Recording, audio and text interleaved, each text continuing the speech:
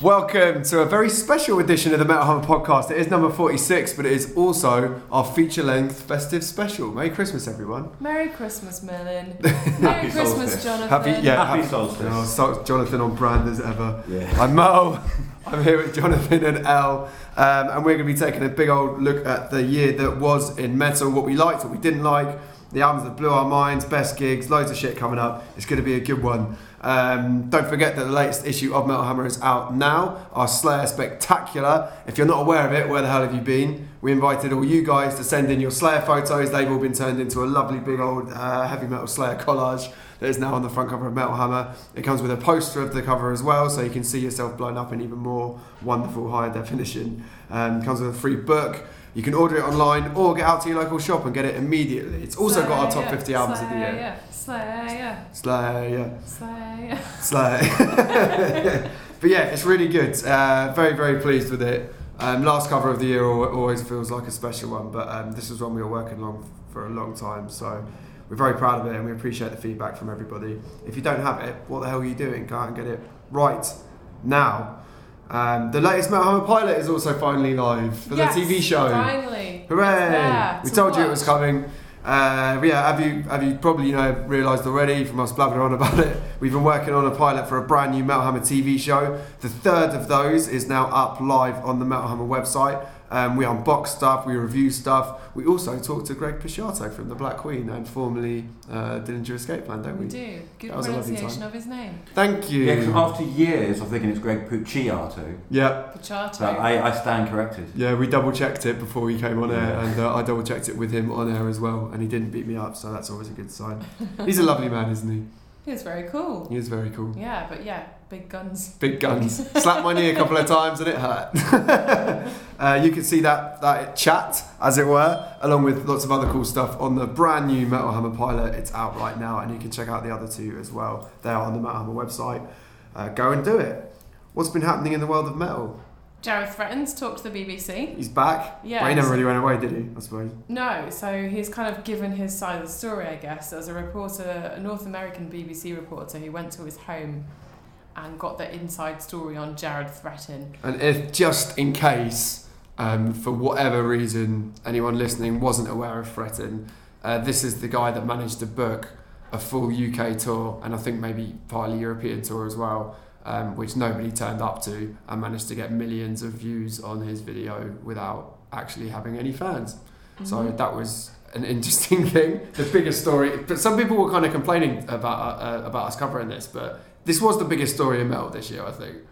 Well, I think it was the fact that it seeped out into mainstream coverage. The BBC have done a full-length long read on this. Yeah, exactly. And every other mainstream outlet covered it. I don't think there's any other story in metal that spread that far and that wide. Yeah, People I mean, maybe not within metal itself. But We're talking about it. So. But the thing is, the story's not really about metal, though, is it? It's really about social media. No, fair point. Social It media just happened to be a metal band. I do think the fact that it was a metal band lends it a kind of extra level of hilarity, though, for some reason. And I don't mean that snidely. I just mean I don't think it would have resonated as much if it was like a rapper that had done this or something. Do you know what I mean? Like, it's something about the fact it's this long-haired dude playing a guitar trying to live the heavy metal dream. I agree, and it's not just about social media, it's about this person and what this person is like and what possesses somebody to build their career on lies. Career of lies. It's kind of like the opposite end of the spectrum to the Anvil story, and without the charm of the Anvil story. Without any of the charm of the Anvil story. Well, apparently, Jered Threatin said that there is he's being talked to about a movie, which I'm not surprised at all. I think I said a couple of podcasts ago, I'll be stunned if this doesn't get a movie treatment at some point. But I don't know if this is from the BBC interview, I think it is. But this is what he's been saying anyway. He said, "I manufactured my own destruction. My idea was, how am I going to fill these empty rooms?" That is a problem. "I'm going to fill them with eyes from the digital world. That was the objective from the beginning." That sounds like bullshit. No, I'm pretty sure it sounds a bit dubious. I read it over the weekend. I mean, it's just so much being written about so little at the heart of it. Like, it's just this great big absence void, and everyone's going crazy about it. There are some interesting hints in the BBC piece about his home life. About his relationship with his brother, about how he left his family, about how him and his girlfriend don't have any other friends and family they talk to. It's just them in their house. this unit of those two, and how she describes that the walls are covered with pictures of his face. So again, could be all an elaborate scheme building this character, or this is what Jered Threatin is like. I mean, if it is an elaborate scheme, then it's unbelievable. Oh yeah. Like, we wouldn't touch this kind of stuff because I think some media went a bit far with some of the coverage of it, to be honest. But there were people that were like trying to seek out his family and get background story of it and they do all that talk kind to of his stuff. brother. And, do they? Yeah, they do. And, I didn't actually know that. So basically the upshot of the whole piece is he says he orchestrated it, that he wanted people, he admits he's got notebooks where he's got all these fake Facebook accounts where he got all his fans from, and that it was him commenting on Facebook, him commenting on YouTube to build his profiles. He admits to that. And then he says it was his idea, he'd do this tour, and the tour would generate publicity. And that's kind of the bit where you're like, did you think, you could do this and people would show up, and are you covering up for that? Or did you genuinely know no one would show up and there would be some publicity about it? And he said he contacted, some music outlets saying, you need to see what Jered Threatin is doing, he's playing to empty rooms. It's a scam, and he said he planted those seeds, but there's no real concrete evidence. We don't really know if it happened or not. Well, that's the thing. I just think what he's saying is just rationalising what's already happened retroactively. Well, that's what we'll never know. And he said, he says he admits that he has lied, so he knows that people can't trust him when he says that. Yes, there's no kind of bottom to the story because there's no middle, there's no top to the story. It's just there's nothing in the story. Like, anything he says is just you never know whether to believe him or not. So you just piling good words, good words after bad, really, when you're dealing with. I wish the story would just go away. I'm fascinated by it. And I wish he'd put as much effort into his music as he did about all his shenanigans. Shenanigans is definitely a word. Well, he seems to have a lot of guitar and a lot of kit, and apparently people who have met him is quite an accomplished musician. It's just that maybe his music doesn't come out that way. It wasn't very good. Yeah. But apparently you can play. Just what do you come away like if you've been following this? Like, what do you come away with other than more kind of just general bewilderment and not knowing? No, I'm fascinated though. I don't think we'll know though, will we? For the long run, this could be a ground zero for an entirely new way of looking at the relationship between social media. I mean, I don't think he even rises to the level of an enigma. I just think No, I don't think he's an enigma. I think he's been sussed out, and now he's probably quite savvily making more PR out of it. I also just think it's the media feeding on itself. I just wish it would all go away. I don't know. I'm sorry for including it in the headlines this week, Jonathan. I really enjoyed reading the BBC piece because we'd spoken to some of Threatin's band members. We reached out to Jered, and he was saying that he's not doing any interviews, and I think he was sort of saving himself for a big interview. And this is one of those interviews. The reporter is American, has gone to this house in America, and I found it fascinating, and I would read about it all day. So interesting. Yeah. Well, we will see. I guess I'll be stunned if we're still talking about this dude in a year, but you never know. The Rammstein album is out in April, apparently, yes. According to Richard in a new interview. Richard Krusp. I'm excited about Krusp.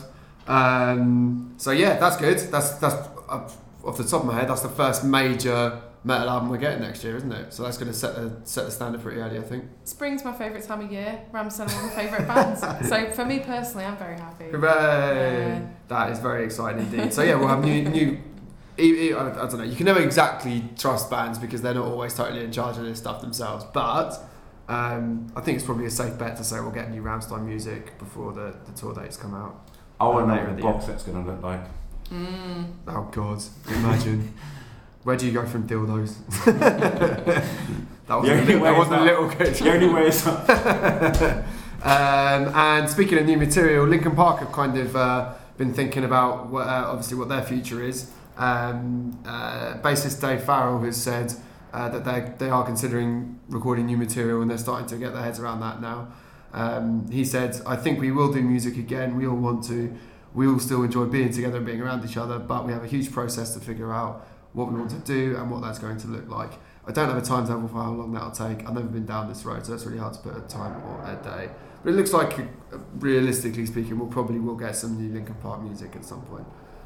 It's hard to know what that will look like and how they can even get their heads around that, really. Well, I mean, I guess the question is, I don't know if they've talked about it in anything that you've read, but what are they going to do about a singer? Are they going to have guest stars, or are they going to exactly. bring someone new in, or will Mike do it? You know. Yeah, Mike's been singing a little bit. I mean, Chester's such a huge presence, and vocalist to try and replace. It's difficult to know. What would you prefer as a fan, or at least someone who liked their music at points over the years? I think you've just got to go with whatever they want, which I know is a cop-out, but... No, of course.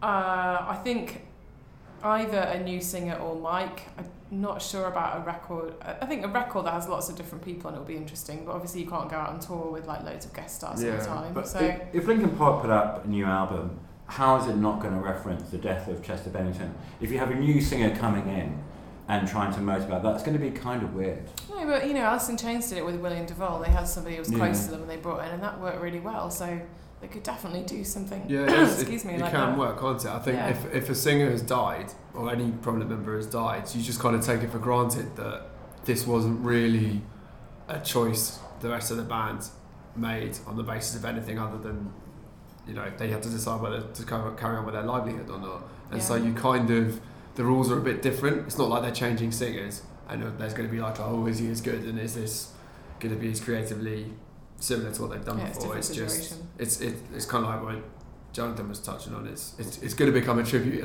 in of itself, isn't it? Yeah. Which I would like to see happen. I think because there's no really unless they feel like it's just not the right thing to do. I don't see any reason why they shouldn't still make music together. Yeah, I agree. We will see what happens. Well then, 2018. What a year in metal. I don't really know how to start this. We just got this big review of the year segment. But yeah, it's been a huge year for metal, no doubt about it. I feel like it's been a year where a lot of the kind of, I don't want to say next generation because it's bands that have been around a little while now, but it feels like there's been a lot of bands that have kind of had big opportunities to stake their claim on the future and all that kind of stuff. We haven't had a lot in the way of gigantic releases, I don't think. There's been no Slipknot album, no Avenged album, no Metallica album, no Maiden album, Sabbath are gone, Slayer are retiring. So we're in a weird, it feels like metal's in a bit of a transitional period at the moment. Yeah, it's definitely a time of change, and we've obviously championed new bands that are coming through, like Venom Prison and Points of Serve. Yeah, we've had a few on the cover, for sure. Venom Prison on the cover this year, Code Orange's first Metal Hammer cover appearance, Power Trips, Within Temptations first as well, that was cool. Yeah, very cool. Obviously not a brand new band, but... But reach cover level. Exactly.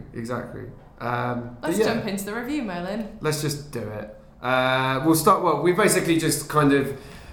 It's kind of normal for obviously magazines. If you want to read our top 50 albums of the year, you can go and do that now. We've also published all our writers' individual picks as well. So if you want to see what Elle's top 20 was, what Jonathan's was, mine was, all the other writers that work at Metal Hammer, you can go on metalhammer.com now and see all those. So we're not just going to sit here and ream through another long list. We picked some categories to go under instead. The first one is not going to be very surprising for anyone who's listened to the podcast, for at least Elle and I think, which is album of the year. Yeah, we should probably just do this in like 10 seconds. Yeah. Mine is Ghost. It's Ghost. Well. Ghosty. Yeah, I'm just going to add the same thing I've been saying. I think it's an instant classic. I think the reaction to the songs live has shown that. I think people will come back to this album in the same way that they do an album like, I don't know why this is the first one that came to mind, but Permission to Land by the Darkness, where you come back and you go, oh my god, it's got this song, and it's got this song, and it's got this moment, and it's got this bit. I think it's an absolute classic. My number one wasn't Ghost. I know it wasn't. Go on, Jonathan. It was going to be. And then what happened? Well, I was torn between two albums for number one, like Ghost and Watain. Okay. Like the Watain album just kind of ripped your face off, but I was going to go for Ghost, so I just thought, it's the biggest it feels like it's the biggest statement of the year. And then something came in right at the death and blew me away, which was an Icelandic band called Svarti Dalvi. Hang on. Svarti Dalvi. How do you spell that? Svarti Dalvi. D-A-U, but it's that curved D with a cross through it. Oh yeah. Right. So it took me years of learning how to even vaguely pronounce anything Icelandic. But that it's like a soft. So where did this come from? Who is this band? So they've been going for a little while. And there's obviously like a really strong Icelandic black metal scene, and they've been playing for a while. When they played actually at the in London, they packed out like 600-700 people at the Dome. I mean, it was a really good bill. I think they played with Bolzer as well. And just this album is just one of the most immersive experiences, just like it's journeying into something. And it's got this kind of feeling of like this kind of huge epic journey that you get with a band like Decibel Amiga, but it's not quite as convoluted. It's got this kind of imperious stance that sometimes makes you think a little bit of Behemoth. And it's just got this absolute driven intensity that maybe Maguire have in black metal terms. And it was just, this is it. Like, I was struggling to find, when you think of the album of the year and you're not entirely sure, that's not always a good sign. But this one, I'm just like, no, this is it. This is my album of the year. But why though? What is it? Tell us. It just felt like an absolute. It just came from the heart, and it was just a really intense experience that it kind of feels very transformative when you listen to it.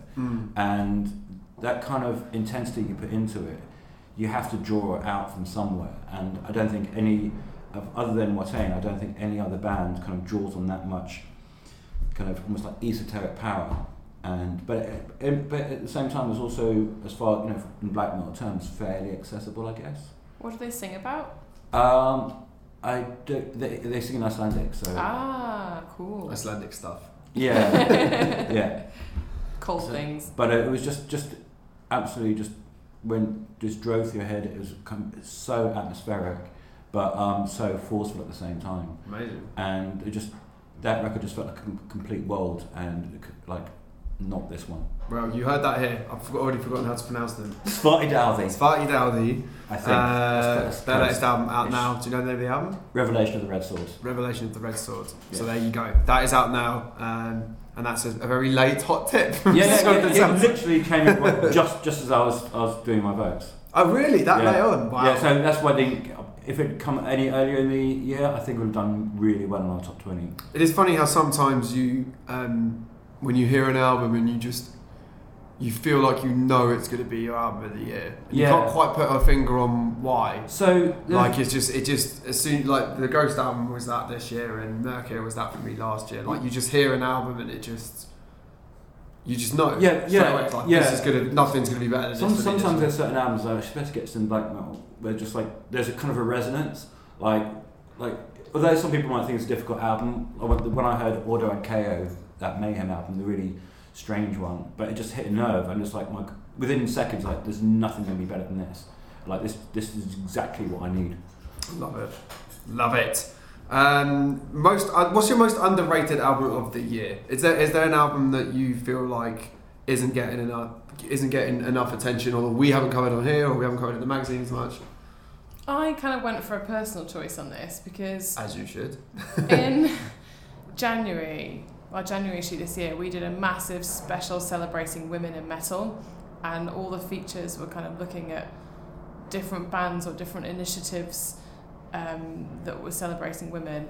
And we did a big piece on hang on, I've just completely gone blank. Oceans of Slumber. Oh yeah. We did a big piece on Oceans of Slumber and their album The Banished Heart, and we talked to Cami and about her journey into metal, and about how she's from a very religious family and was stopped from listening to a lot of music, and how she grew up kind of listening to stuff which was banned by her family, and then it was sort of about her personal journey into the band. And I really enjoyed the record, but I kind of forgot about it. Yeah, so I kind of did as well, actually. When we were doing our lists, I didn't really think about it too much, and then over the last couple of weeks and looking at, you know, our contributors lists and looking back through the year, I remembered how much I enjoyed it, so I went back to it, and there's just a lot of realness in that record. If you listen to Cami's voice, there's quite a lot of vulnerability and truth, and it's just a good record. And for me personally, I felt like I had underrated it, but kind of just forgetting about it for the rest of the year. Well, it was really good. Yeah, and I think maybe it suffered because maybe it wasn't quite as good as the one before. Winter was the one before that, wasn't it? Is that right? Yeah, so I'm maybe not sure, that. I remember you played that a lot when that came out. Yeah. But yeah, that's a great album. I think it's the title track. on that one from this year is the one where it kind of starts off progressive and heavy, and then it goes into that really emotional string bit at the end. Yeah. It's gorgeous. Yeah. And there's blast really beats in there too. There's double kick that you wouldn't expect. Yeah, they're a great band. And she has got an amazing voice, and I agree that featured Hannah wrote that, didn't she? Yeah. Hannah Mae Kilroy wrote that, and she's just really interesting character. And sometimes there are bits where her voice isn't perfect, but it's actually it's honest. So yeah, that adds to the emotional rawness of it. I saw them live supporting My Dying Bride, and they're incredible. Yeah, I saw them live. I don't think I saw them this year, but I did see them last year at the Dome. I think it was in London. And she was great. They are a really good band, and I back that. I think that maybe because it came out earlier in the year, maybe there was a lot of other stuff that kind of turned up afterwards, like that was quite headline grabbing. Like Priest came out around then. Yeah. We probably had the Ghost album around then as well at the start of the year. So that's a really. I back that choice, El. What's yours? Mine. So this is actually a band that I used to bang on about loads on the podcast years back. That kind of. Were almost like a bit of a flagship band for Metal Hammer for a little while, and then they just went flying off the radar for ages. And it's Bleed From Within. So if you've kind of not really been paying attention to the UK metal scene as much in the last few years, they could have quite easily not been on your radar actually. But just a quick recap of where they were at. They put out a couple of really strong albums. I think they were, I can't remember what label they're on now, maybe Century Media, or maybe they went to Century Media, I can't remember. Anyway, they switched around labels quite a lot early on in their career. We ran a big feature with them 5 years ago now, where they talked about how they were quite frustrated with where their career was going, and they weren't happy with some of the way some certain decisions had been made for the band and all that kind of stuff. So that they were quite frustrated, and it felt like their momentum had got stifled a little bit compared to some of their peers. This is in the period where bands like Bury Tomorrow were coming through and getting big, whilst the Sleeves were coming through. Bleed From Within felt like they got left by the wayside a little bit, which is a real shame, because the album that they released around then in 2013, which is Uprising, is an awesome album. It was really high on my end of year list and all the rest of it. It was really, really, really bloody good. So now 5 years on, I'm not totally sure why I think it's probably just the reality of being a young metal band. It's just not easy to keep your momentum going. It's not easy to keep it together. So they haven't really been around as much the last few years. They put an album out called Era earlier this year. And it's fucking wicked. It's so good. If you've never heard Bleed From Within before, I should have said that at the start, sorry. Basically, if you listened to this year's albums from, let's say, Machine Head and Lamb of God, and thought maybe they were a little bit lacking and they weren't quite what you were looking for in terms of a big, groove-laden, proper modern heavy metal band, you need to listen to this Bleed From Within album, because they are all those kind of like real guttural, heavy, groovy riffs, huge drum sound. Scott's a hell of a singer as well. All that kind of stuff that you really want from those meaty modern metal bands. They do it as good as anyone. And I have to admit, I kind of dropped the ball on this a little bit this year, because it just, again, I think it came up when there was a lot going on, and I listened to it at the time and I was like, yeah, it's just really, really good. But I was listening to it more a couple of weeks ago, and it just absolutely slams. Every track's really good. The songs are catchy, but they're heavy as fuck. There's some really good epic cleans from Scott, their singer, which he hasn't done quite as much over the years, and they really work. There's a song called Alone in the Sun that's got them on. Gatekeeper's got them on as well. So if you kind of remember them from a few years back, but would like to see a bit of progression from them, then there is a bit of that. They've taken their sound forward from where it was. It sounds really good, it sounds really modern, and I just think people need to hear it. And I think you never want to give up on a band, but I think given all the false starts they've had, it would be a shame if people just totally glossed over this album. And I understand why people do that, because there's a lot going on, there's a lot of great stuff out there. The UK scene is absolutely thriving at the moment, but I think Bleed From Within deserved their moment in the sun, and Era is a really, really strong album. And if you happen to have missed it, whether you were a fan or whether you've never listened to them before, I implore you pick it up, because like I said, if you're looking for anything in that kind of more groove heavy modern metal realm, I think that's the best thing that kind of music has produced this year. And as I said, we've had Machine Head and Lamb of God albums this year, so I'm not taking that lightly at all. But it's really, really good, and it deserves more attention than I probably gave it when it first came out, which was a few months ago now. So go pick it up. Era by Bleed From Within, that is my choice. It's bloody wicked. And they're on tour if I'm not mistaken, with Cancer Bats at the start of next year in the UK, and that will be a fucking gig. So if that's coming near you, go see it, because that'll be wicked. That Cancer Bats album's great as well, actually. That could have been a choice. Well, Merlin, you may be talking about something that I was going to talk about later on. Okay, then I won't talk about that. Let's move on to Jonathan. I literally don't know what else means there, but I'll see. Talking about kind of women in metal, I was torn between two albums for the most underrated album, both female fronted. Sinistro. No, don't say female fronted. Yeah, you dropped the ball there, mate. Their singer is female. Okay, we're both with like incredible singers. Sinistro from Portugal, although we did do a feature on them, so maybe we didn't underrate them too much. But it's kind of and Madame Morton from Norway with an album called Marrow. Sorry, say that again. Madame Morton, Sinistro from Portugal with an album called Sangre Casilla. Yeah, I remember that one. And Madame Morton from Norway with an album called Marrow. Madame Morton. You love Madame Morton. Yeah. You've talked about them loads. Yeah, that's like they've been going around for so long now, and they're one of those bands that kind of seem to be a kind of a critics band in a way, that like everyone who writes about them just absolutely loves them, but there's something that if I say they're progressive, it doesn't mean it's progressive is about musicianship. It's progressive in the way that maybe Voivod are progressive, or like early Royal Thunder were progressive, which is like the way it shifts, the train shifts, is like the contours of someone's mind, basically. And so they just do this kind of really genuinely honest music that doesn't really follow any set paths. But the map of the music is like a map of the singer Agnieszka's kind of own brain. Like, so you couldn't copy it, and it doesn't really sound like anyone else. She has an incredible voice, and yeah, and the last record was kind of a lot doomier and heavier than some previous records. Okay. And it's just one of those things like Voivod, either it clicks or it doesn't. And when it does, you're in this completely 3D world. And I saw them live. The first time I saw them live, just like I didn't get them at first, and then it suddenly all clicks, and I'm like, oh my god, this is absolutely amazing. And so the album was great. We didn't really do enough on them, but they're coming over to play, I think about March, April, with another great band called Vulture Industries. Oh, Vulture Industries, yeah, you've always been a big fan of them. Yeah. So, and that's going to be like, and basically sort of like basically uncategorizable metal bands, but I love those bands. The bands that you get most immersed in are the ones that kind of create this kind of quite sprawling universe. And so you just feel like you've got lots of room to explore in it, and it's kind of temperamental, and it's just like the human brain, really, and the human heart. And you just find yourself living inside those records, and they're both amazing live bands. And if you go and see Vulture Industries, you might get caught up in a heavy metal conga. What? Okay. Yeah. Really? Yeah.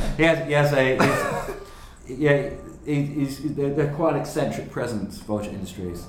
Interesting. And the last two times I've seen him, it's kind of like it's almost like he's kind of acting out this role of like this almost like mad seer talking about this world at the edge of destruction. And then just he walks into the audience, sings in people's faces, and then just gets people doing a metal conga. Good times. Yeah. Amazing.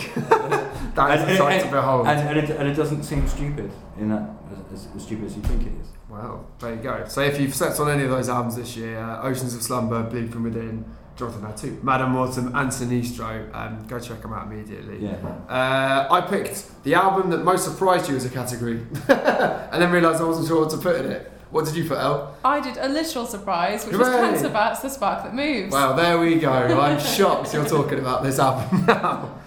But yeah, I do think, related to the last one, I do think, again, how do you think that went for them, surprise releasing an album? Because it's kind of jury's out on whether it's a good idea for metal bands to do that, I think.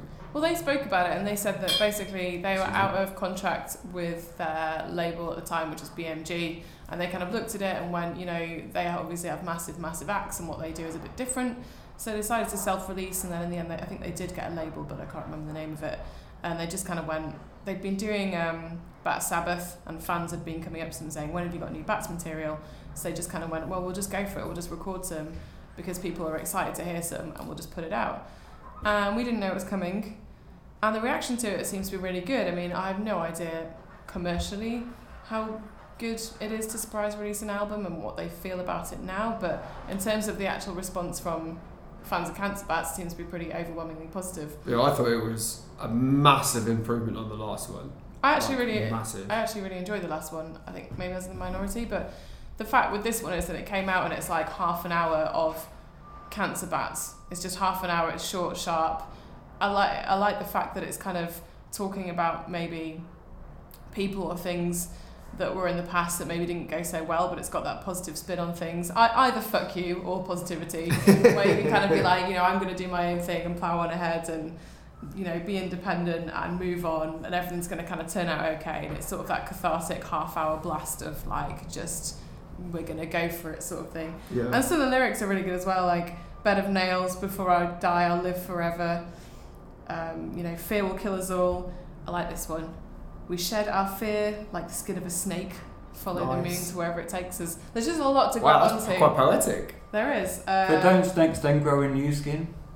Do they get more fear, like just a better fear afterwards? No, Jonathan, they're shedding their fear like the skin of a snake. You ruined the analogy. Stop ruining it. I also like the one in Heads Will Roll. I was looking over them last night because I was like, oh yeah, I haven't really like looked at the lyrics too closely. I just kind of heard bits and pieces. And there's one that's, you've heard, you are the author of your own misfortune. You've signed each letter. You've sealed your date. You are the author of your own tombstone. You've dug this chaos. You've sealed your fate in dirt. And that's just sort of, you know, haha, fuck you. This Lovely. is what you've done. But it just sounds cool. And then, you know, you can just kind of get it all out of your system and move on with your life.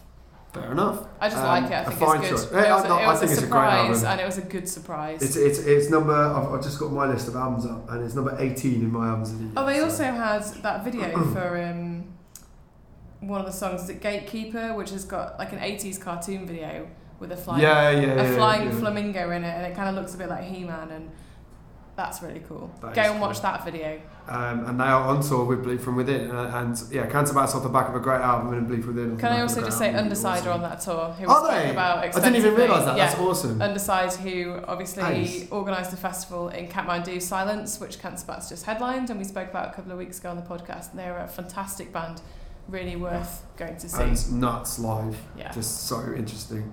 Jonathan, what did you pick for the album that most surprised you this year? Well, the album that most surprised me, just for being an album, was Sleep, the Silences, because it just came out of nowhere. Sure, yeah. And there was a single a little bit beforehand. Is that fair to say that one went a little bit under the radar because of the way it was released? Yes, absolutely. And it could have been such a big event. Obviously, as reviews editor, it's very frustrating for me. Yeah. But it was really, really good. Like at first, you think it's not kind of prime Sleep, but the thing about Sleep's music is because it's so repetitive that it becomes accumulative, and by the end of it, you're just riff part on riff and just do the same kind of riff, and you're just in that sort of sleep headspace for a little while. So it was great, but yeah, it didn't feel like an event considering like how long it had been since the last album, and also with all the tales of like, all the problems like they've had with previous albums being released in different forms because the labels didn't want to release it. The other good surprise this year, and because it was better than everyone was imagining, was the Immortal album. Right. Northern Chaos Gods. Like people were worried how it was going to be without Abath, and it was absolutely face ripping, and it was great. They're both kind of very much upholding the Immortal legacy, and Demoness's voice is great on it. Just it's kind of slightly more stripped down, but it's kind of back to, it's got a little bit of the earlier, harsher Immortal sound, but still got the atmosphere.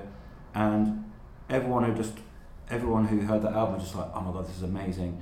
And there also a lot of relief considering how long that took to come out as well too. It's supposed to come out end of last year, then it kept getting put back, and when albums start getting put back, you start to worry about them.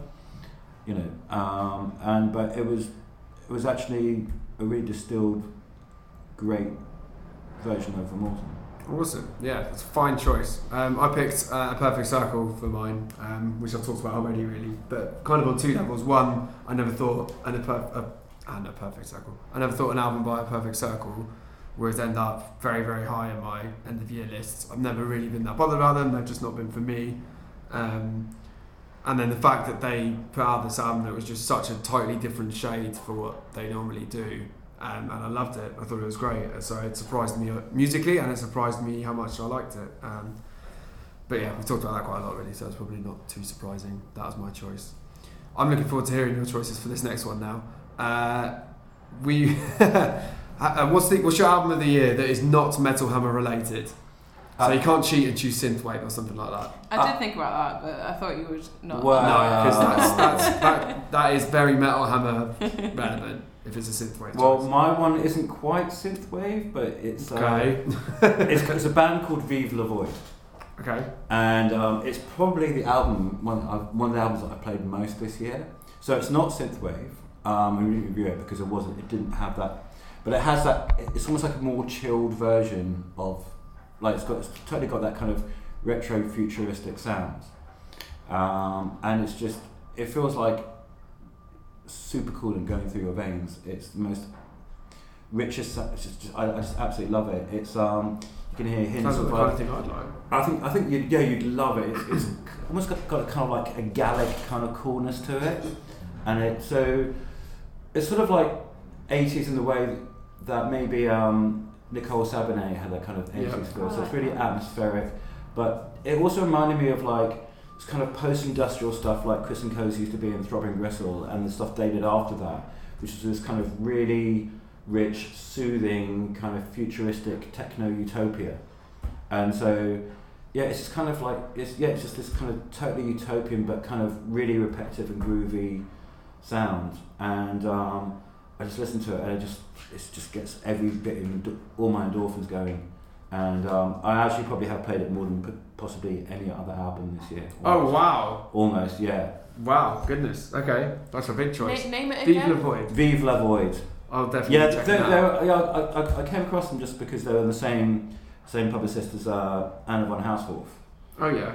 And so yes, it's got this. Yeah, it's such a cool record, but it's just so warm, and it's also cool but warm, and it just resonates with every bit of you. Very nice. Elle, what's your non-Metal Hammer related album of the year?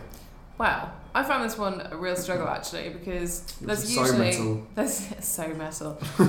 There's usually some stuff from the pop world that I'm into, and last year there was like Dua Lipa, Taylor Swift, Halsey. I was thinking about all the records that I actually quite liked, and I was like, oh, they're all last year. Not big on the Little Mix album? No, I mean, it's actually really hard to find one this year. I don't think pop's been as good this year, if we're going to go that way. But what about the Janelle Monáe album? Come on. Yeah, Janelle Monáe, come on. Yeah, she's amazing. I mean, I'm not really listening to it, which I know is sacrilege. No, well, not if you're not. But I know you're obsessed with it. So. Yeah, it's awesome. If that even counts. Churches had an album out. Well, thanks for telling me now, at the end of the year. Yeah, that Churches album Instead is of good as well. playing it for me in the rest of the year. So I picked, which is quite a random choice, Casey Musgraves and Golden Hour. I don't know. Because... Is that one thing? Casey Musgraves is the artist. Okay. And Golden Hour is the record. Okay. So one of our colleagues here at Future, who owns Metal Hammer, we have Music Week as well in our stable. And one of the writers, George, went to Nashville to I was wondering which one you were her. talking about. Not a crochet magazine or anything else. So he went out to Nashville to speak to her, and it was quite an interesting piece that he wrote, which was about how she started out as a country artist and is moving into pop, and about how she kind of almost stands out a bit within the country world because she's quite liberal and has quite liberal views, and she's quite funny and quite sharp and quite down to earth. And so I went and listened to her and actually quite liked it. It's not usually the kind of thing I would listen to. It is a pop record. It has got kind of country light stuff in there. But I think the reason why I like it is just because it's nice, which I sort of almost hate myself for saying. But there's so much pop music out there that's just about like exes, breakups, selfies, social media, money, people cheating on people. I've just got a bit bored with it. It's just quite a nice record. There's a bit in there about like people being a bit shitty with each other, but there's also just a lot of nice stuff about appreciating things, and it's just I'm not gonna lie, it's just a very easy listen. So what is it, kind of like kind of country but not? It's a pop record with kind of slight country undertones to it. So like And early Taylor Swift kind of. Probably most people listening to this would find it too saccharine, and usually it would be for me. But I don't know, there's something about it that's sort of the right side of it, and I think having read the feature about it, it just made me want to go and listen to it. So like saccharine in like the Carpenters kind of way, because I love Carpenters, and you could call that saccharine. I don't know. There's a lyric that I quite liked as well, which is very cheesy, but it's about fish. Okay. Do you want to hear it? No, but go on. No, I won't read it then if you don't want to hear it. No, come on, you got to leave the good people at the Metal Hammer podcast. You'll probably be sick actually, because it is so saccharine. Northern lights in our skies, plants that grow and open your mind. Things that swim with a neon glow. How we all got here, nobody knows. It's like the country version. That is the most throwaway, meaningless lyric I have It's like ever the heard. country version of. That's terrible. It's like the country version of Insane Clown Posse. Yeah, it basically is. It's basically just gone. Stuff, fish is a thing.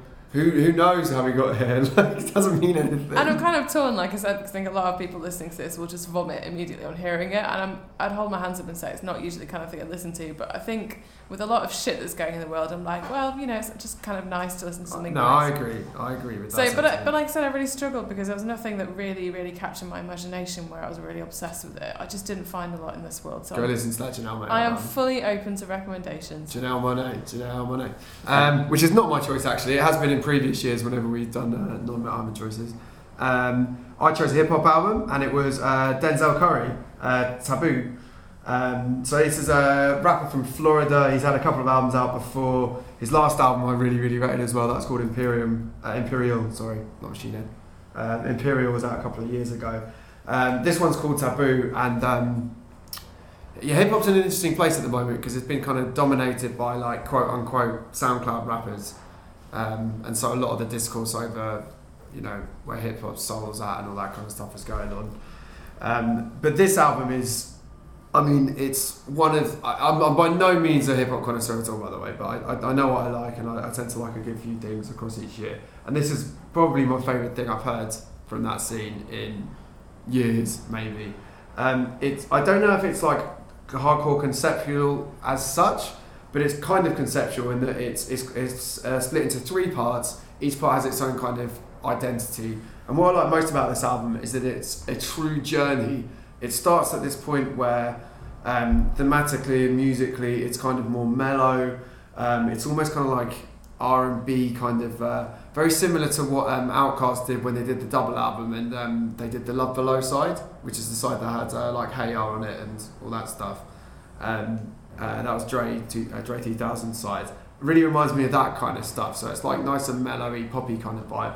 And then as the album progresses, it just gets heavier and heavier and heavier and heavier until the final third is just basically like really aggressive kind of trap heavy kind of hip hop.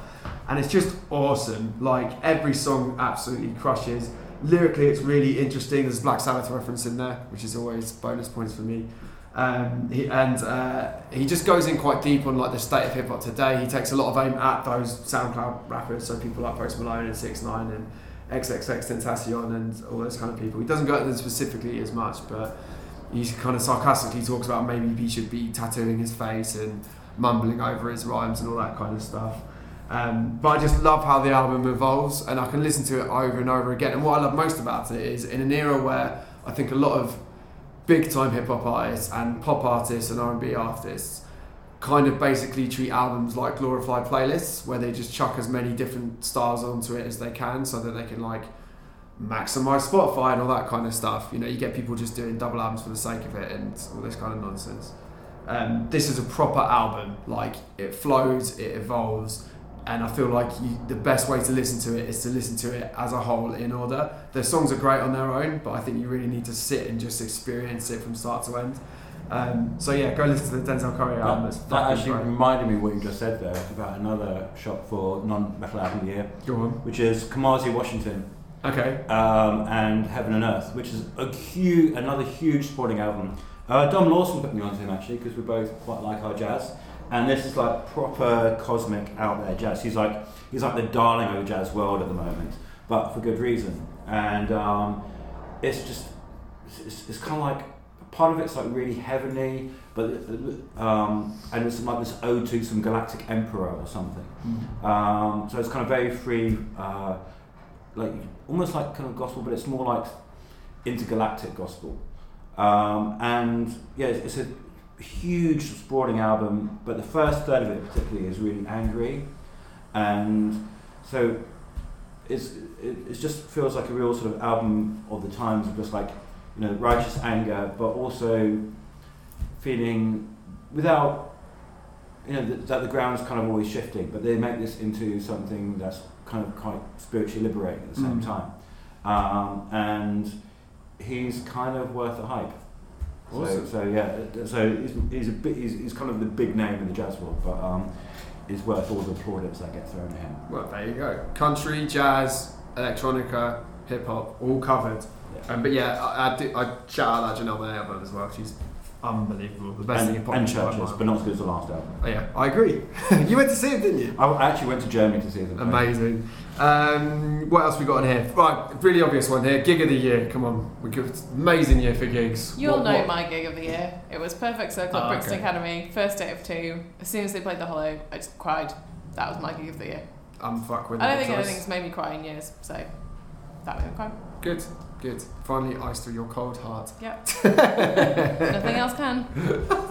Don't know about that. And then I saw them again and I didn't cry, so that's it now. That's me for crying. That's me done. Yeah, I cried once, you know, No tears once left in the to year. cry. What will I cry at next year for my one time of crying? Jonathan. Lots of. I don't know what yours is. Actually, lots of contenders. Okay. Obviously, Vordruna, Highland, and everyone. Stop chucking an orange around. Jonathan. Highland Contain yourself. And everyone, House Wolf, they were all just like, whoa. But actually, the gig that made me lose my shit the most, that made me feel like basically, like my brain had gone like sort of like nuclear, was Aranzi Pazuzu at the Dome. You love them. I do. But also with the gig they played at Roadburn with their Tampere friends. Sorry if you can hear roadworks in the background, by the way. It's not roadworks, it's building works. They're demolishing a building. It's literally tearing a building down. It's a cult in my overtired brain working. Yeah. No, we're sorry if it's a bit background noisy today, but our building is literally shaking. There's nothing we can do about it. It's been going on for like 6 months. I don't know how long it's going to take. Sorry, carry on. Anyway. So just suddenly realised. Yeah, so Aranzi Pazuzu at the Dome. They did this thing called the Wasted Space Orchestra at Roadburn as a commission project. I got there on pretty much no sleep. I had to do a live interview straight after they played, and that rewired my brain so much that I think I don't know how I managed to get through this live interview in front of people at Roadburn. I think I only lost the band I was interviewing twice, so that's not bad going. But Aranzi Pazuzu, yeah, just the way the tension builds and the dynamics and the way it just explodes into this kind of crazy cosmic cacophony. It just makes me. Literally is the one gig this year that I lost my shit the entire most. I had a friend who was behind me at the gig at the Dome, and he was saying like afterwards, like, I've never seen someone who looks like they're enjoying a gig quite as much as that. And excellent. Yeah, it's just like your brain just fusing and amazing. It's incredible. Amazing. A fine choice. Mine's quite predictable if you heard me blab on about it earlier in the year. Really thought about this because there has been a lot of great stuff going on in gigs this year, but I can't see past that Trivium show. We are biased in a way because we helped curate that bill, but there's a reason we helped curate that bill, because we felt it represented the very best of where metal and heavy music is at right now, and it was just unbelievable. Trivium, Code Orange, Power Trip, and Ben and Prison at Brixton Academy is the one I'm specifically talking about. And it just felt, it's been a few years since I felt like I'd been to a gig that size, which so perfectly summed up everything that's wonderful about metal, and specifically what's exciting about where metal is at that precise moment. And the fact that Code Orange were on that bill, and I'm not even sure if they were the third best band that night. Like, it was just, everyone was so on it. Ben and Prison were great. The way they've evolved to be able to command stages as big as that is amazing. Code Orange were absolutely spectacular. They went so hard that 2 people got stretched out of the crowds. I'm not even exaggerating. Power Trip were unbelievable as well. And then Trivium played the best Trivium show I've ever seen, and it was the best Trivium show I've ever seen, and I've seen them on every single tour since Ascendancy. And I think I said this at the time, but it felt like watching Machine Head on the Blackening. It felt like watching a metal band that's had ups and downs and career peaks and career lows and everything else, being back on form and back on the form of their life with all the goodwill in the world back towards them again. And it was quite an emotional gig to be at, because it's nice to feel like that way about something that's so very current and now. I also put down the Prodigy just because when Jonathan was talking about losing his shit, that was the gig. Because when you're working at Metal Hammer and you go to gigs, you're kind of often there with other people from your industry, and you're kind of there in a slightly different capacity. Prodigy, I just got a ticket, went with my mate, and just danced my absolute tits off for 3 hours, and had a lovely time. So that was probably the most fun I had at a gig this year, because they're the best. So no. I put best thing about 2018 here, but what about maybe it could be the best thing, or it could be like the best moments. It doesn't have to be an all-capturing thing. What's the best thing about 2018 for you? You're guys? not going to like mine because it's non-specific, but mine That's is okay. the whole of June. Go on. Because it was a banging month, actually, wasn't it, because for we gigs had and stuff? Download, the Hammer Awards, A Perfect Circle, Alice in Chains, Nine Inch Nails, and I was meant to see Pearl Jam on my birthday, but they cancelled, which was a bit sad. But I still had a good birthday, and the rest of the month was amazing. So many good bands played. It was crazy. Oh, wasn't and it? Deftones played as well. I didn't even put that on my Just list. add that on there. Yeah. You mentioned the Golden Ones. Basically, Actually, like, that all was my a shout favourite bands. for my gig of the year. Again, biased, but Parkway set, and that was just. But yeah, that month of June, I don't think I've ever seen that many of my favourite bands in such a short space of time, and they all played fantastic gigs as well. There wasn't a bad one in there. Fine choice. Jonathan, how did you answer this rather vague question? Yeah, it was I've been thinking a lot about it, but I think my favourite thing about 2018 is just the way bands like you mentioned Code Orange, but also like High Lung, and the way Vorduna have gone as well too, is like bands just getting really big and actually touching a nerve through not compromising, not second guessing the audience, not like that's a really important point. Like not bolting on some genre onto another genre just for the sake of it, like throw shit against the wall, see what happens. There's none of this calculatedness, and I think everyone needs to kind of like learn that. Just like if you want any longevity, just kind of actually have a gun and stick to it. Stick to them. I just think that or even if spiritually speaking, more than like a specific style of music or whatever. Yeah, that's what I said. It's like like Code Orange. They'll talk their mind. They don't care who it pisses off. And they've and bands who have a worldview. It's like bands who have a specific way of looking at the world, and that only that band particularly have. And this is why I love interviewing extreme metal musicians, because they're usually way more interesting than your sort of general metalcore guys, because they have a particular way of looking at the world, and it just structures everything around it, and it's something to explore musically and mentally as well. And I just think that those are the bands we should be looking to, not the bands who are just seeing what shit sticks. Yeah, totally. I was gonna obviously I made these categories, and then I looked at them and thought I don't even know how to answer this one. I was going to try and do something a bit more all-encompassing, but I think Jonathan just did it much more succinctly than I would have. So my favourite moment, my favourite thing about 2018 has genuinely been seeing the way metal has continued to evolve, and seeing a lot of the bands, whether it's on a kind of more quote-unquote underground level like Vorduna and High Lung, or it's kind of on a more, I don't want to say mainstream, but more like obvious level, like your Code Oranges and Power Trip and those bands. Just seeing everybody continue to do amazingly, and like you said, doing stuff on their own terms, I think has been brilliant. If I had to pick a specific moment, and I really thought about this, it would probably be, as much as the gig was a bit of an up and down affair, it would probably be Axl Rose saying, "Do you know where the fuck you are? You're at Donington, baby." Because that was like, I even just got goosebumps thinking about it. Seeing Guns N' Roses on stage at Donington and hearing Axl Rose say those lines was like something I never thought I would see ever. So that was pretty amazing.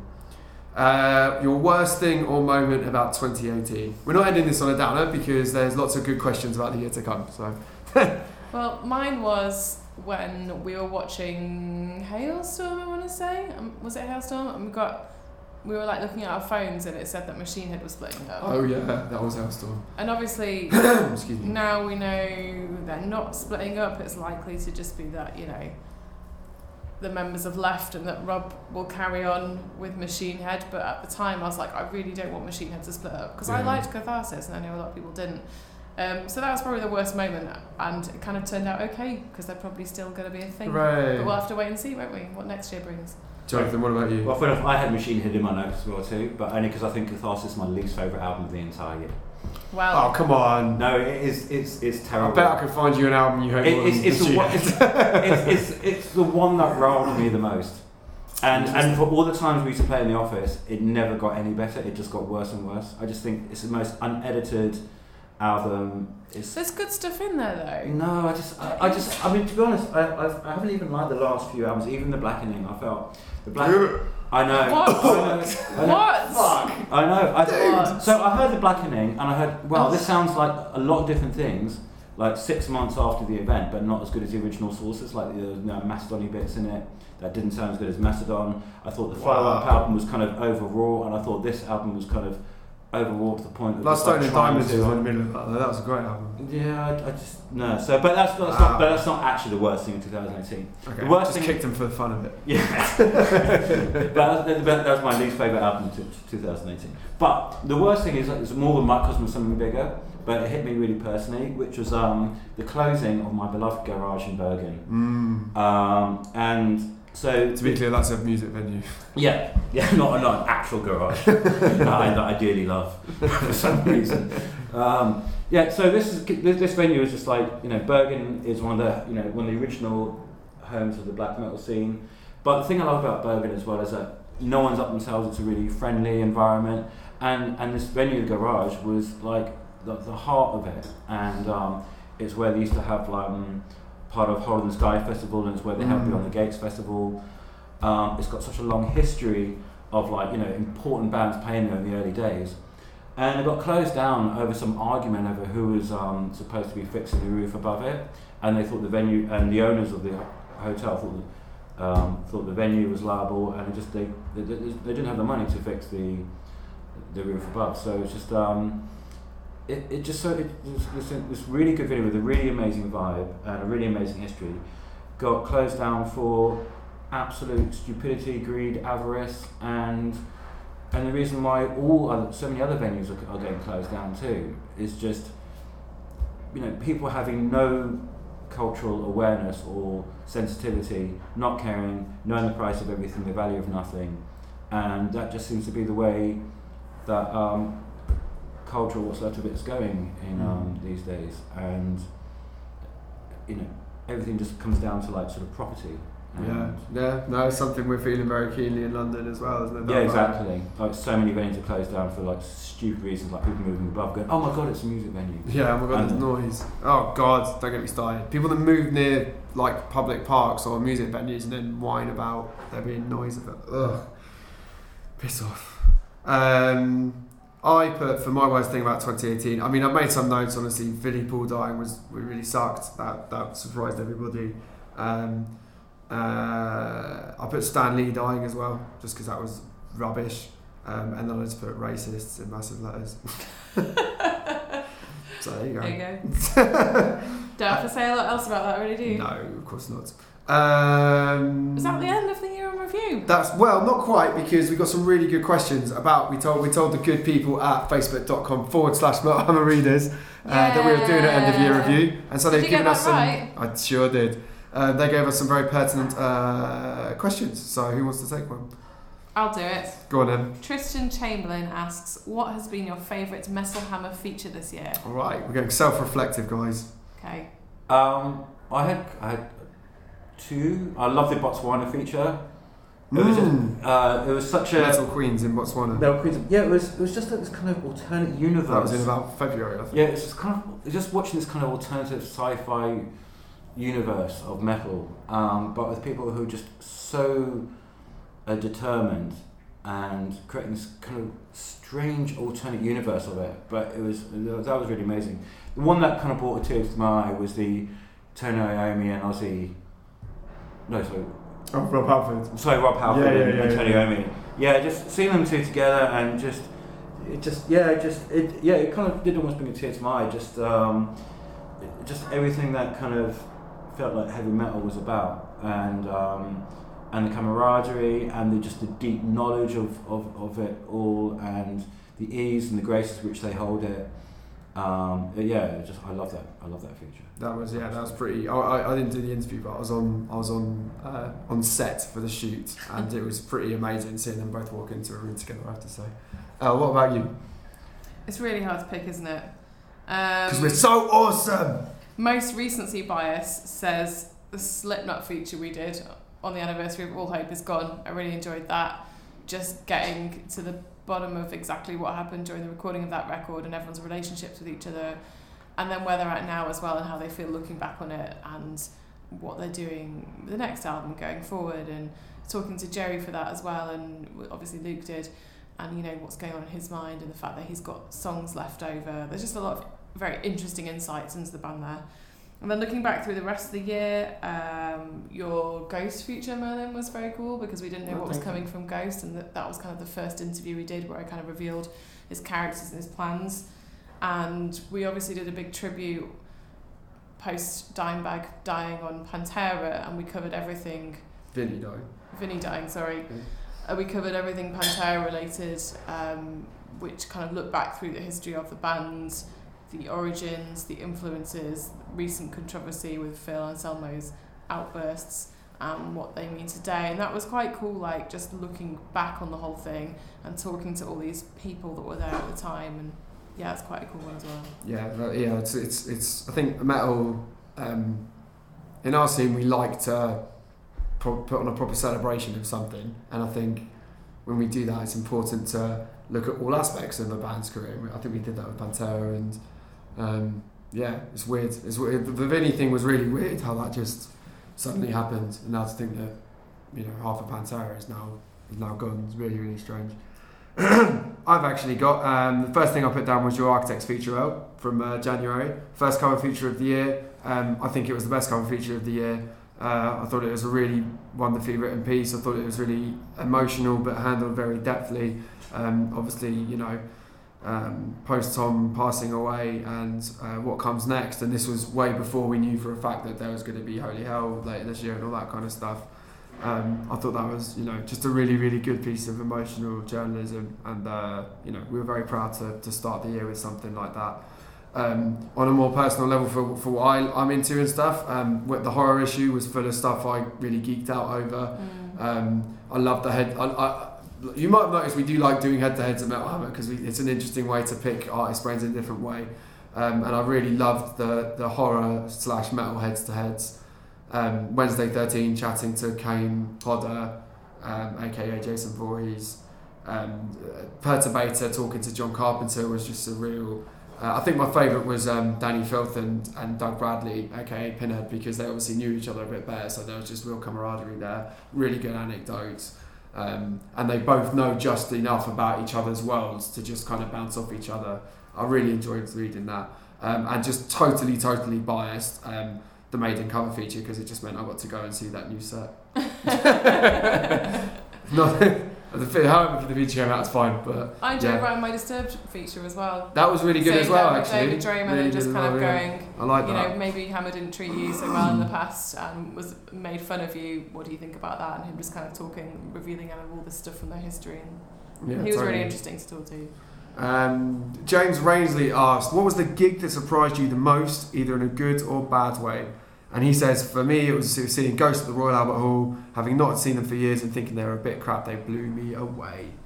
Well done for allowing your opinion to be swerved, James, because not everyone is open enough to that, especially with how good that Ghost gig was this year. It was good. Well, any gigs that surprised you? I don't think there's any gigs I've been to where I thought it was going to be terrible and it was great, or it was going to be great and it was terrible. The only thing the most surprising thing really for me was actually seeing Anna von Housewolf live, like the power in that voice is otherworldly, and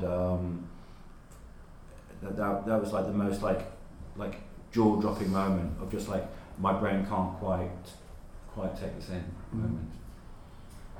I went to see, probably the one that comes to mind for both reasons is I went to see Rollo Tomassi supported by Palm Reader, and I have to admit just not really a fan of Palm Reader, and I tried to be open-minded and it still didn't really connect. You know, people seem to like it, but I don't think it's for me. Rollo Tomassi I knew would be good, but there was a real warmth and intimacy at that show. It was at London in the Garage, and they were just releasing their record and everyone was kind of cheering them on, and you could see they were pretty emotional about it. It looked like they were quite tearful almost, and there was just a really good atmosphere at that show, so that was really nice. Awesome. I see.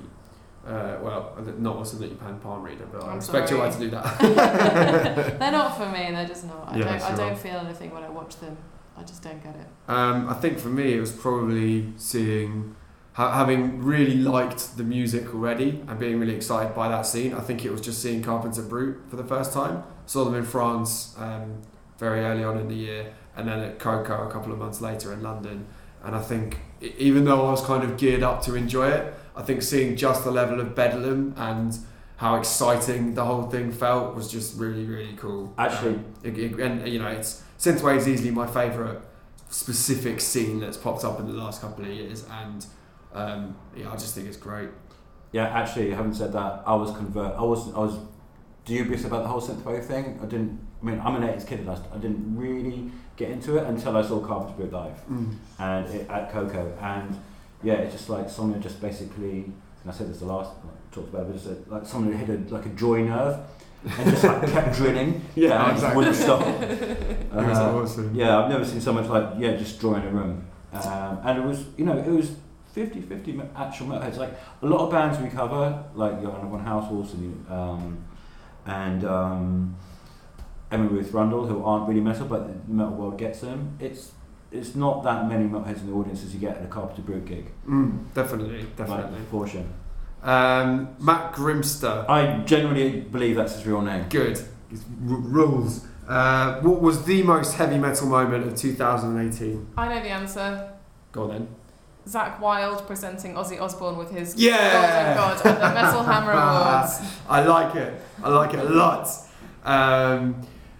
You know what? I don't know how self-referential we can get away with being, but I mean, all that fire on stage during the Parkway set, and then Winston just jumping into the crowd was pretty amazing. That was a shout for my favourite moment of 2018 as well, actually. Yeah. But again, you're tied to it emotionally because you spend a lot of time on it. Wasn't that dude that was headbanging in a hurricane this year? Did you see that? The dude with the flag, and he was just headbanging. I think that was this year. That's probably the most heavy metal moment. Yeah.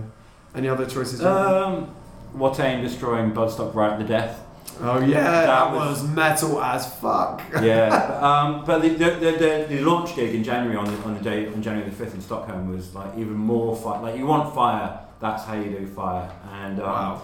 But I wasn't expecting, especially after all the controversy that they've had the last kind of year, and also, people seem to be getting a little bit down on Watain after the Wild Hunt, and this was just took all the oxygen out of everything else that basically happened at Bloodstock, and like, this is how you're a metal band, and it was just the whole tent was bedlam, the stage was on fire.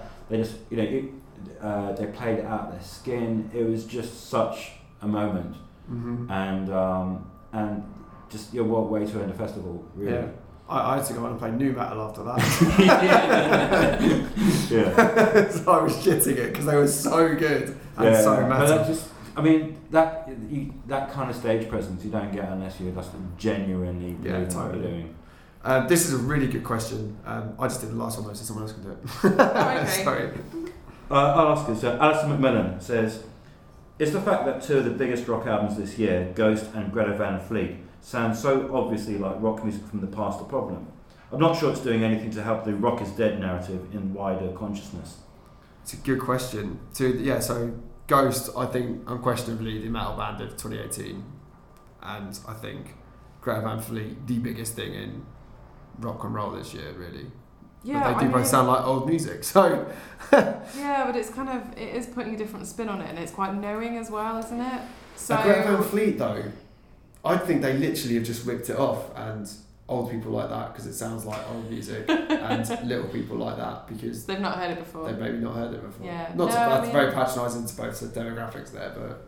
I mean, maybe that's true. Maybe it is a problem. I don't know. I mean, wider consciousness, you can flip it on its head, can't you, and say maybe it's a good thing because these two bands that are getting more recognition can draw more people into heavy music, or bring them back to a scene that they left. You know, if people were into rock and metal and then kind of life got in the way and they sort of gave up on it, bands like this can actually bring people back in and remind people that they like music. So I don't know. It could go either way. I think they both operate in very different spheres with very different sets of dynamics. I mean, there is a lot of kind of like classic rock music. Like I actually haven't heard Greta Van Fleet, but you look at bands like yes, you have. They're called Led Zeppelin. Okay, fair. Okay, but like the bands like Blackberry Smoke, or whatever, and Rival Sons. All that kind of stuff, and that seems to me very static. But there's bands in our world like Graveyard. And obviously a lot of kind of stoner rock band who looked at the obviously got a 70s feel to them, and Electric Wizard, but no one says, no one can look at Electric Wizard and say, oh, that's a good sign that rock is dead, because there is something in that kind of vintage sound, those kind of amps and that analog feel, that it's something you can draw from. There's almost like a mystical thing to it, and so. There's a lot of stuff you can draw out of that people feel like you lose in the age of compression, where you just pile all the music on top, and there's more dynamic range, there's more time to allow something to emerge, and there's a feel to it. But also, you get, particularly in like black metal, you get this dynamic between the more progressive side and the more orthodox side of things, and especially in metal, like if you forget where you came from, then you're not a metal band, in my opinion. It's like all these bands that were doing kind of melodeath, but they clearly they were like third generation, they clearly didn't even listen to At the Gates, and where are those bands now? So you need these marker points to be able to like know the sphere where it comes from. It's like a point at the bottom of the sphere. You need that point at the bottom of the sphere to understand the whole kind of range of where heavy metal exists, and without that, then metal is dead. Well, I'm not really sure what to say to that. Fair point. I went to see Graveyards last week, and I think people forget how big this band are and how loved they are. Yeah, you read that on there. Yeah, but there's such a soulfulness to it that is, it's kind of mediated through that analog sound and those kind of particular rock, those kind of rock values. It doesn't mean like it's not lost in a really deeply personal, emotional moment, but it's just that you have that kind of, almost that medium and that kind of texture to play with, that still resonates with people really, really deeply. Yeah, it does. And I mean, the thing is with Ghost is like, they've always had a really strong retro vibe that kind of underpins a lot of what they do, and they, Tobias really massaged that out and kind of pushed that to the front, because Prequel is a very, very almost nostalgic album with some of the stuff that goes on, but it's presented with such gusto and energy, and it's still underpinned by this kind of weird, freaky subversiveness to it all, that it presents it in a way that just doesn't make it feel, how did Alistair put it? Rock music from the past. It didn't just sound like rock music from the past to me. It sounded like a really exciting, weird, warped way of doing it. And when you go see Ghost live, that is not a band just rehashing old shit. It's just not. Like, it's energetic, it's exciting, it's sexy, it's high, like I said, like subversiveness running rampant all over the place. It's just really cool. I mean, Greta Van Fleet to me, I don't find very exciting personally. But Led Zeppelin aren't making any new albums soon, and they're not performing. So if you want to go see a young band doing that kind of stuff, why not? First time I saw Airborne, I thought it was one of the coolest things I'd ever seen, because I didn't get to see AC/DC in 1973, but I saw this bunch of shirtless Aussie yobs, Yeah, but just running around a bar and just going crazy. Yeah, And I mean- I thought it was awesome. Yeah, and I still think that album's a classic. That first one. I think everyone had really good fun, but they're not a tribute band. No. The thing is, all good bands and all good artists in any form, like they will have a dialogue with what's gone on before, and obviously you're going to, the process of being an artist, you're going to make it something your own. But if you all these bands are just people who just don't care about metal bands, just don't care about the history of metal, and you can tell they don't care about the history of metal because they're running on very thin gruel, and and so I think everything does need to have a dialogue, especially in the metal world, because we also know we all come from like Black Sabbath. If you're into death metal, you're never going to stop listening to Death or Obituary. You're never going to feel like, oh, I've outgrown that. It's part of your DNA, and it's just make it branch out further. But hell yes. Do you want to do the next question now? Sure. It's long. This is very, very long, so bear with me. Ben Wilmot asks, how do you view 2018 in terms of how potential festival headliners of tomorrow have done? Blackstone Cherry and Nightwish seemed not to sell their arena tours very well. Even Bring Me the Horizon struggled in some venues to pull crowds that would silence any doubters. Yet at the same time, Architects look like they'll sell out Wembley Arena, Ghost released a brilliant album, and Gojira smashed their Bloodstock headline set. How do you feel it's gone for bands of that ilk? Well, firstly, I think that Ben's pulled quite varying examples out. Blackstone, if we start with Nightwish did an arena tour playing similar venues to what they played about 3 years ago with no new album and having headline Bloodstock. Was that this year? That was this year they did Bloodstock, wasn't it? They did, yeah. So they've done a headline set, they've played Wembley before. I don't know if it's a great litmus test if they're doing very well that they didn't have to sell it out again. Blackstone Cherry I don't really know. Although I think Blackstone Cherry basically did the same tour they did last year, but with not as big a support band. Because last time they took Hellstorm out, I think, and Shinedown, which is pretty big. Yeah. And this year, I'm not being disparaging, but I think that I'm pretty sure that the supports they have were like noticeably less high profile. But yeah, Architects looking like they sell out Wembley is wicked. That's just so deserved, but I don't know if anyone would have called that. Let's say 8-9 years ago, whenever the Here and Now came out. So that's amazing. I don't know really. Bring Me did struggle. The night I went to see them at Ali Pali, they obviously played 2 nights, the Thursday and the Friday, or the Friday and Saturday. It was Thursday and Friday, and I went on the Thursday, and the venue was half full because apparently they'd done their Friday date first, sold that one out, and then added the Thursday, and obviously it hadn't gone down as well. Maybe everyone already got tickets to the Friday, or it's Friday night, so it's better. And that was weird. I've never seen a gig in Ali Pali that is like that empty. Again, though, they didn't have a new album out yet, did they? No. I know they got singles, but it's like, how many times have Bring Me been around in the last? Yeah. They've not gone away, so it's probably not that surprising. It was a shame it was not very well attended, but then apparently the next one was pretty busy, so that would have been sold out. I think for a lot of these bands that Ben's picked out, I think the next album cycle will really be the gauge. I don't think you can really use these as ways to suggest they're wrong. It's kind of coming round twice, isn't it? It's sort of the second exactly cycle around on that album cycle. Yeah, so. At least. The thing is, when it's obviously just about one band headlining, then there's a lot more kind of weight on that particular one band. But a lot of tours that seem to do quite well are the ones where it feels like more like a collective, especially on the underground scene. Like when you have like a really good bill where all the bands they kind of reflect off each other, then you feel like you're going out for an experience that's not just because how much you like one band. Like, of course.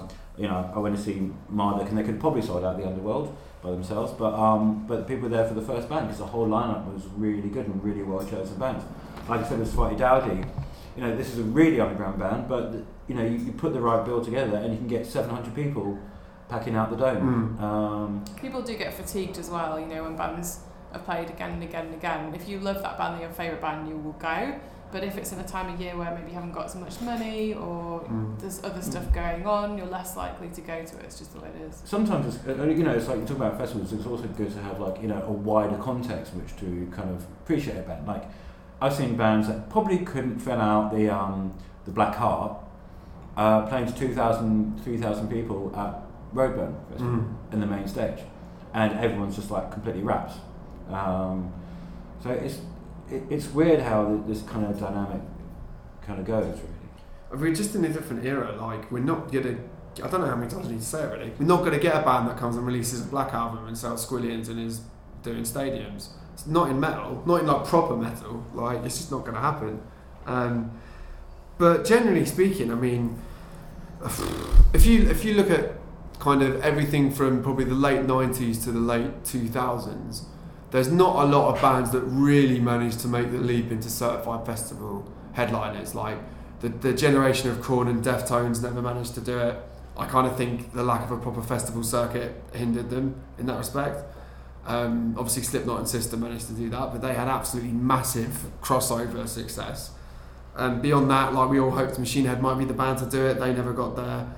And so now we're kind of looking at who, like Ghost, Parkway Drive, Architects, those are the kind of bands that are now being talked about. But I don't know, I don't know if we need to frame it like that. Do we need to be worrying about who's going to be headlining a main stage next? Like, is that going to be the litmus test of the future of metal? I'm not sure it is. Well, I mean, festivals are still doing pretty well. Yes, they are, yeah. Roadburn sold out really quickly. I'm sure, Bloodstock was really busy last year.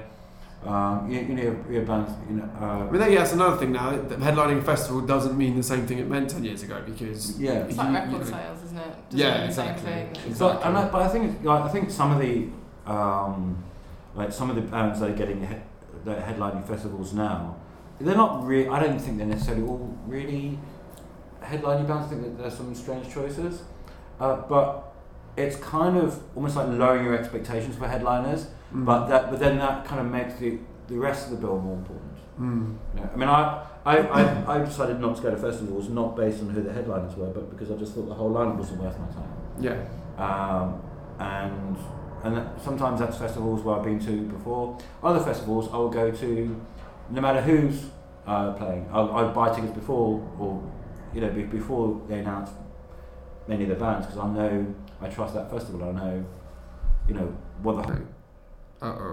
So we managed to make it a whole year of podcast without any fuck-ups, and then we realised that while Jonathan was in full flow talking about how he goes to festivals for the whole lineup, I accidentally pressed pause and we missed about 30 seconds of stuff. So there we go, almost made it all the way. Last podcast of the year, allow us.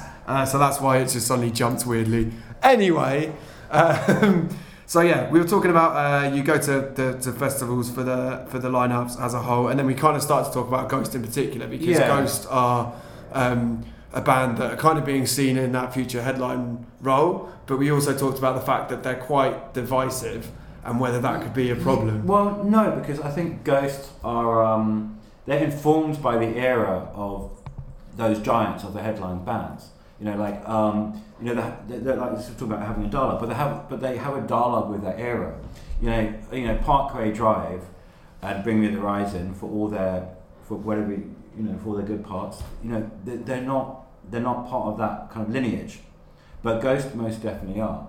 And every time I've seen Ghost play live, it's a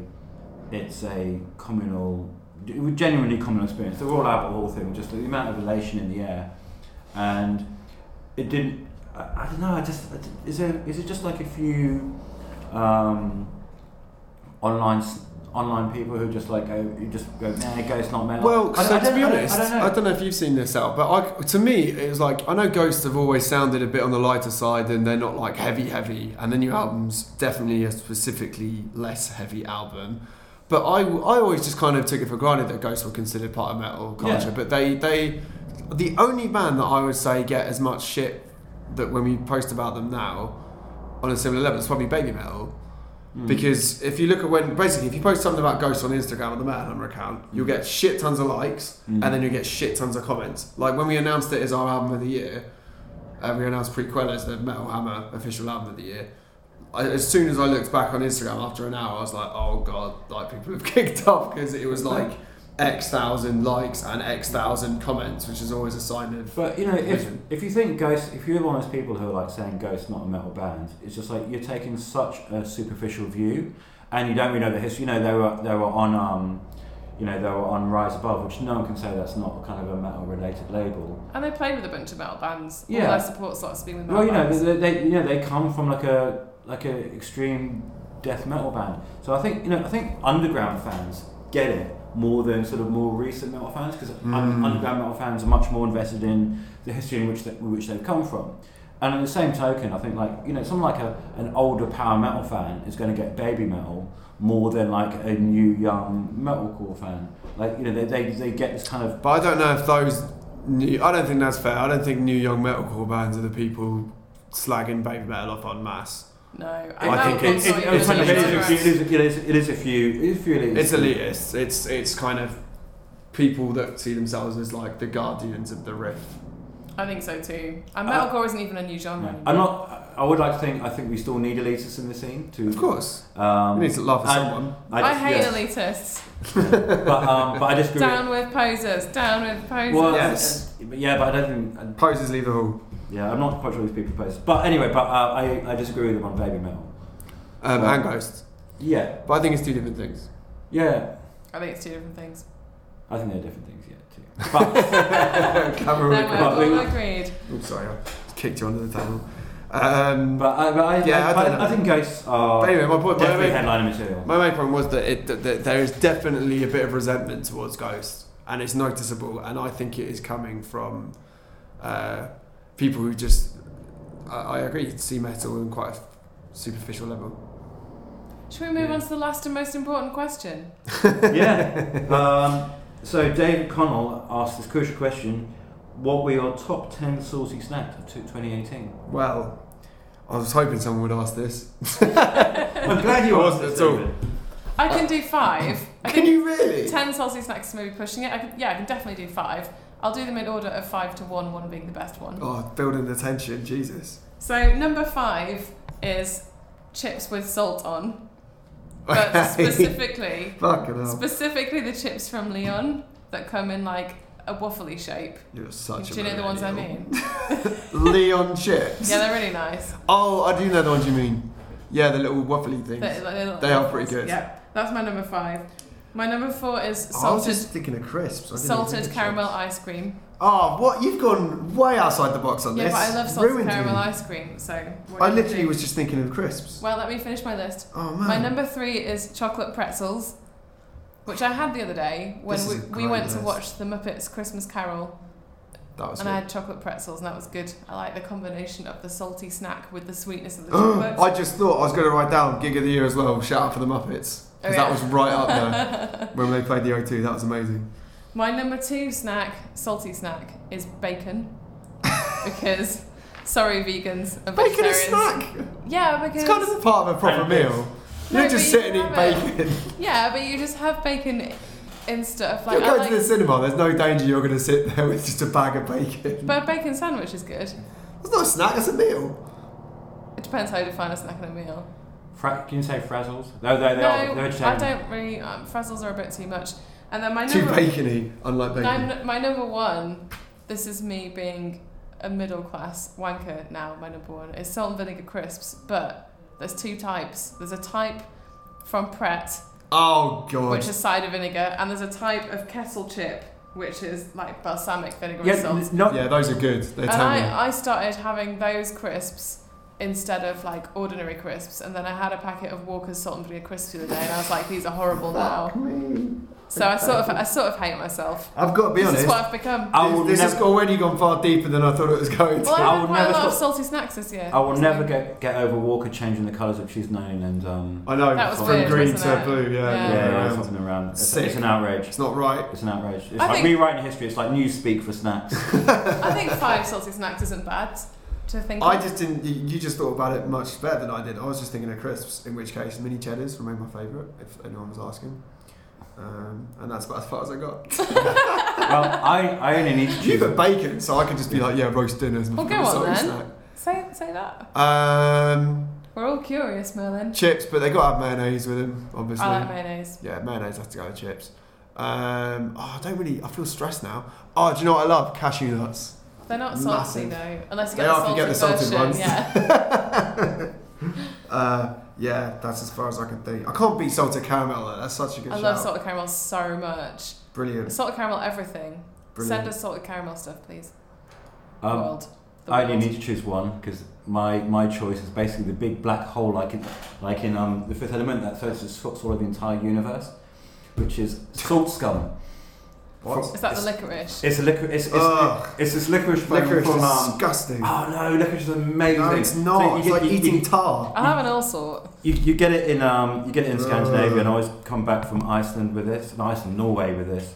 It's a salty foam, and it's as you know, I'm probably quite fearless when it comes to food, and this is like fearless. I'm fearless. And this is high end, salty licorice amazingness, and you put it in your mouth, and it's going to turn your face inside out. Wow. All sorts or GTFO. Yeah, it's the saltiest thing I've ever. Yeah, it's just like true salt licorice. Disgusting. What a horrible way to end the year. A big black lump. Thank you for listening, everybody. We will be back next year. We're not doing a podcast next week because it's Christmas and we want some time off. That's why you got a bonus extra long version this week, complete with lighter fuck up bit at the end there, which is fine. Thank you, everybody, for your support of Metal Hammer this year, whether it's the magazine, coming to the Golden Gods, visiting the website, just talking to us, emailing us, supporting us on the podcast, on the TV show. We really appreciate it. We never take it for granted how awesome it is to get to do what we do and have all you brilliant people in our corner. So thank you for that. We'll be back next year. Brand new issue at the start of January and a ton of awesome stuff we're working on. All will be revealed very soon. Have a wonderful Christmas, everybody. And a quick shout out to Lewis and Luke, who are leaving Team Hammer at the end of this year. Boo! You're dead to us now. You're not. We love you very much.